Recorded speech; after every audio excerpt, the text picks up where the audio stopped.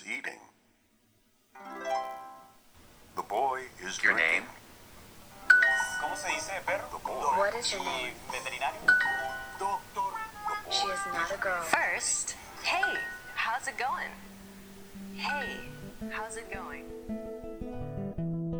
Coffee with Gringos, Dynamic English's podcast where you can learn English simply by hearing people use it. So sit down and have a coffee with us.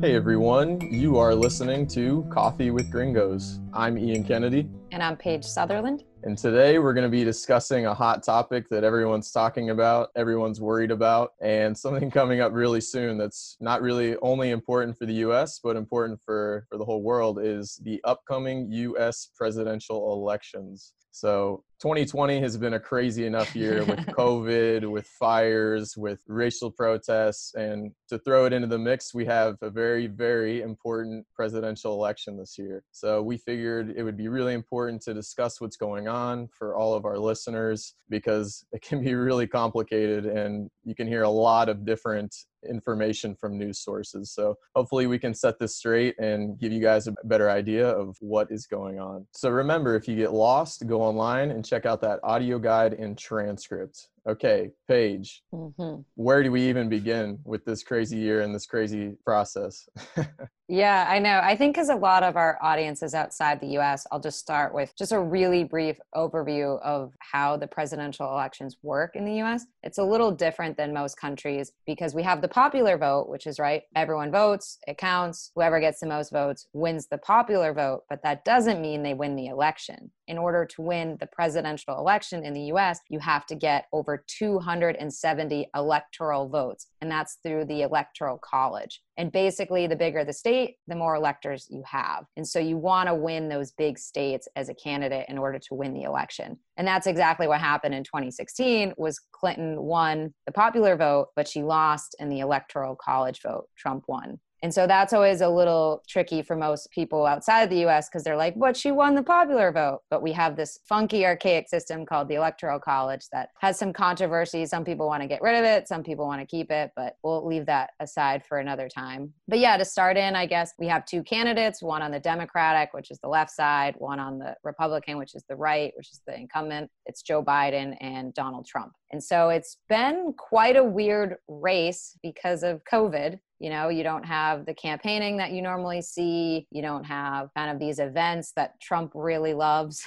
It's been a pretty weird election, to say the least. So, Ian, you're abroad. How are you voting for this election? Yeah, so usually it's a pretty common process whenever you vote in person, right, in the US. But if you can't make it to the polls, then you have to do what's called absentee ballot voting. And so that's what I've done here in Chile. I actually already sent in my vote a couple days ago. It was surprisingly really easy, a lot easier than I thought it would be. Usually you have to fill it out by mail. So you get it by mail, you fill in the paper, and then you usually have to take it to the embassy, and the embassy will send it by regular mail. How things are this year, because of COVID and all the complications, most states are allowing electronic or faxing or emailing. For example, I had my ballot sent from my state, Missouri, and I just had to fill out my vote and scan the vote and send it back to the office through email. So I was really surprised at how simple it was. And that was something I was concerned about because we all know the mail is extremely slow, a lot slower than usual.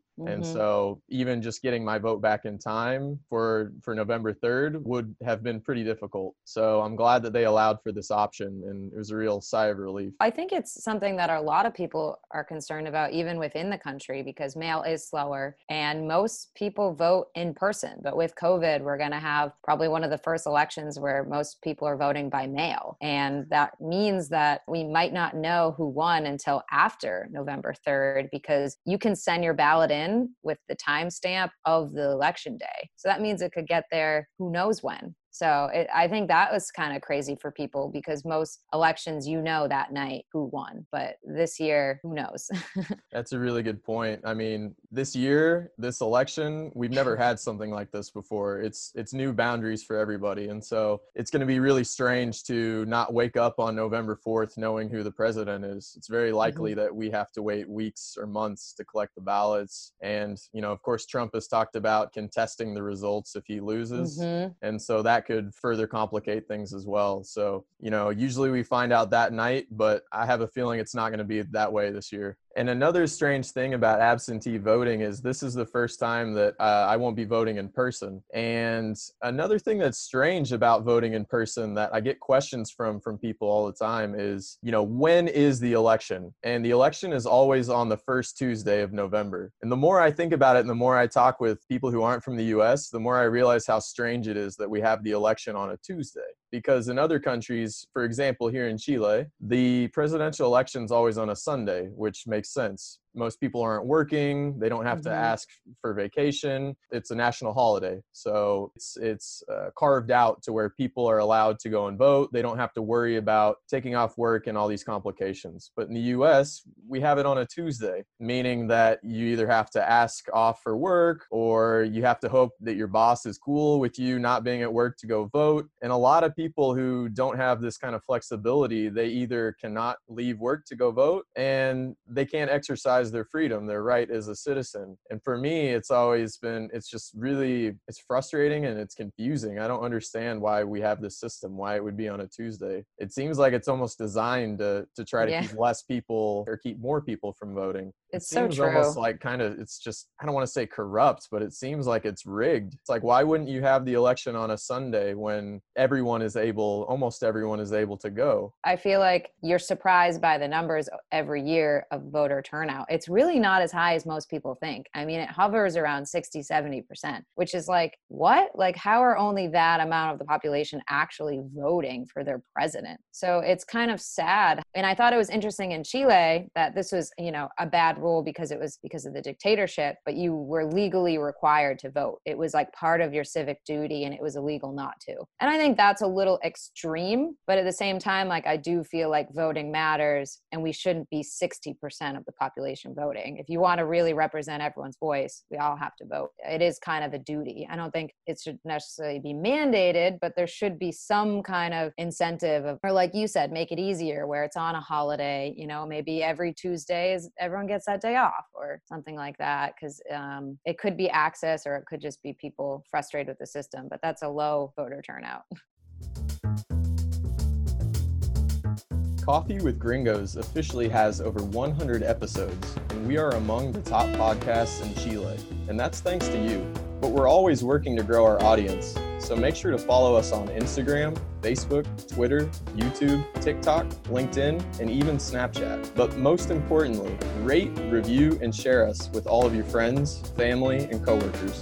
And if you want to take your English education to the next level, sign up for private or group classes with native English-speaking teachers at dynamicenglish.co.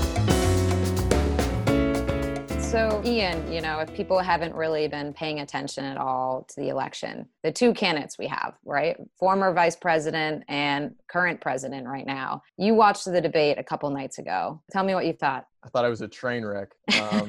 I thought it was one of the worst things I've ever seen. I thought they were both very unprofessional, very unpresidential, and quite honestly, it was pretty embarrassing. It was an embarrassing representation of the U.S. And, especially compared to previous debates. We got to a point where they were just talking over each other, insulting each other, saying things. And, like you said, like we talked about before the podcast, it's like giving us headaches just trying to pay attention to what everyone was saying. To me, it just looked like a couple little kids having an argument instead of two people that are supposed to be leaders of our country, right? And I think a lot of people are nervous and a lot of people are embarrassed and worried because, we have a population of over 330 million people, and these are the two people that were given to vote for, right?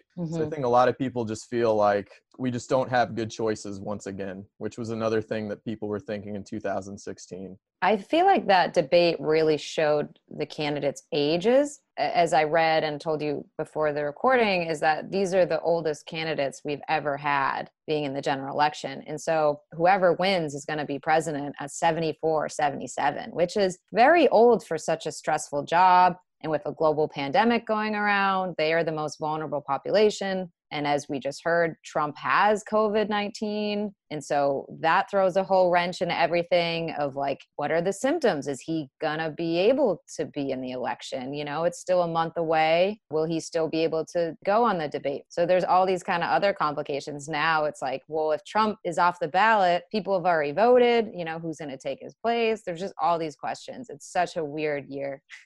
Right? It's funny. Well, it's dark humor for sure, because it's like we're saying, you know, just when you think 2020 can't get any worse or any weirder, there's always a wrench to throw in and really make things weird. So, you know, even with a month left, like you said, a month doesn't seem like much time, but, you know, a lot can happen in a month. So we're just going to have to keep our eyes peeled, our ears open, and see what happens come election day. And I think it's tough, and everyone's a little apprehensive about predicting the election because, you know, as you probably abroad, you're a representation of the U.S. People ask you, who do you think's going to win? And after the surprise election that the pollsters did not call in 2016, you know, you see the polls that Biden is favored, but no one really believes the polls anymore because they were so wrong last elections. And it's also even trickier because of COVID. It's like, you know, are we getting our finger on the population right now when everyone's locked inside? It's kind of hard to really predict. Like, I have no idea who's going to win, even though the pollsters are like, Biden's favored. It's like, according to what?